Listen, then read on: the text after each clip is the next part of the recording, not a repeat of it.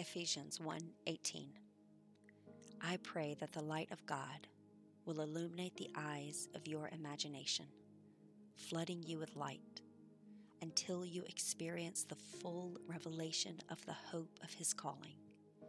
That is, the wealth of God's glorious inheritances that He finds in us, His holy ones. Your life has kingdom impact. Your thoughts are valuable, and your passions are unique to you. You are valued and deemed worthy by Christ Himself. You are important. Your dreams may seem too big to achieve, but I can guarantee you that God's dreams for you are even bigger. He longs for you to connect to the vine, to rest in Him, and wait for His voice and His lead.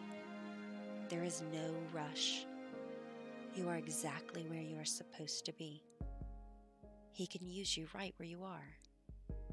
He can redeem your circumstances and set your feet upon solid ground.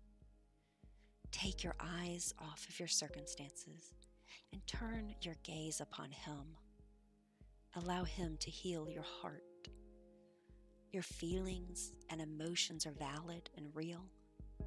He will process through them with you. He will never judge you or condemn you.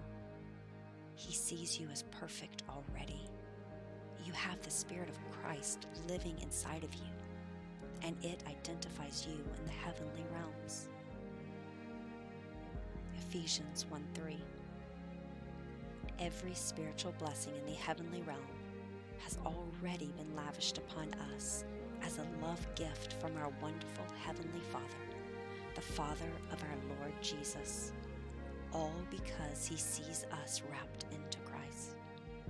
This is why we celebrate Him with all our hearts.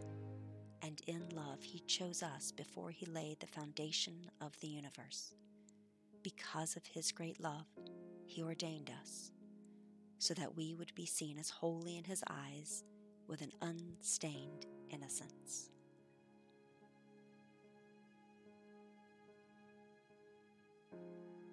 Our reality is not anchored to this world. Our reality is anchored in Christ. Your identity is not in what this world thinks of you or how they judge you or your family or your abilities. Your identity is secure in Christ. And no matter how many roller coaster rides your emotions may experience, God will always and forever be completely satisfied with you because He identifies you with His very own Son, Jesus. Ephesians 1:7. Since we are now joined to Christ, we have been given the treasures of redemption by His blood, the total cancellation of our sins, all because of the cascading riches of His grace. This superabundant grace is already powerfully working in us, releasing all forms of wisdom and practical understanding.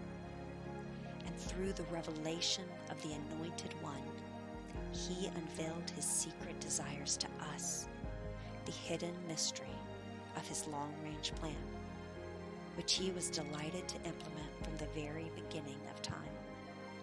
And because of God's unfailing purpose, this detailed plan will reign supreme through every period of time until the fulfillment of all the ages finally reaches its climax, when God makes all things new in all of heaven and earth through Jesus Christ.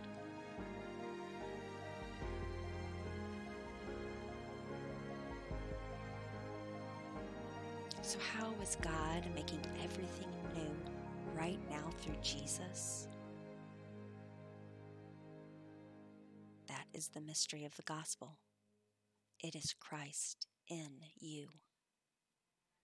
It is our honor and privilege to be the literal hands and feet of Jesus right now. He is living through us, and He is making all things new. every interaction that you have with another person is having a kingdom impact on this world. Your spirit is connecting and touching another spirit as you interact with those around you. And your spirit is one with Christ Himself. Don't minimize your impact right at this very moment.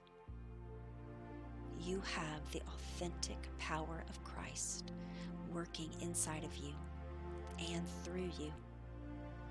Rise up and be bold and courageous. There is nothing to fear. Encourage, love, forgive, and embrace these connections, no matter how big or how small. They all have significance. The message of the gospel is that Jesus came as you. Jesus died as you. And Jesus rose again as you, so that you could experience abundant life here and now. He came so that you would have life and have it abundantly. As much as we take care of our physical bodies, we must take care of our mental state as well, and remind ourselves daily of these truths. Our relationship with God is not based on what we do. It is based on what we believe. We are continually renewing our minds to these truths and reminding and encouraging each other, lifting each other up and holding each other when we are down, celebrating with each other and weeping with each other. We are meant for relationships, and we are meant to be in an intimate relationship with our Heavenly Father. Only will we thrive when we are connected to the vine, to Jesus, to the source of peace and love and joy. Apart from Him, apart from the vine, we could do nothing. John 15:5. Jeremiah 17:8. He is like a tree planted by water that sends out its roots by the stream and does not fear when heat comes, for its leaves remain green, and is not anxious in the year of drought, for it does not cease to bear fruit.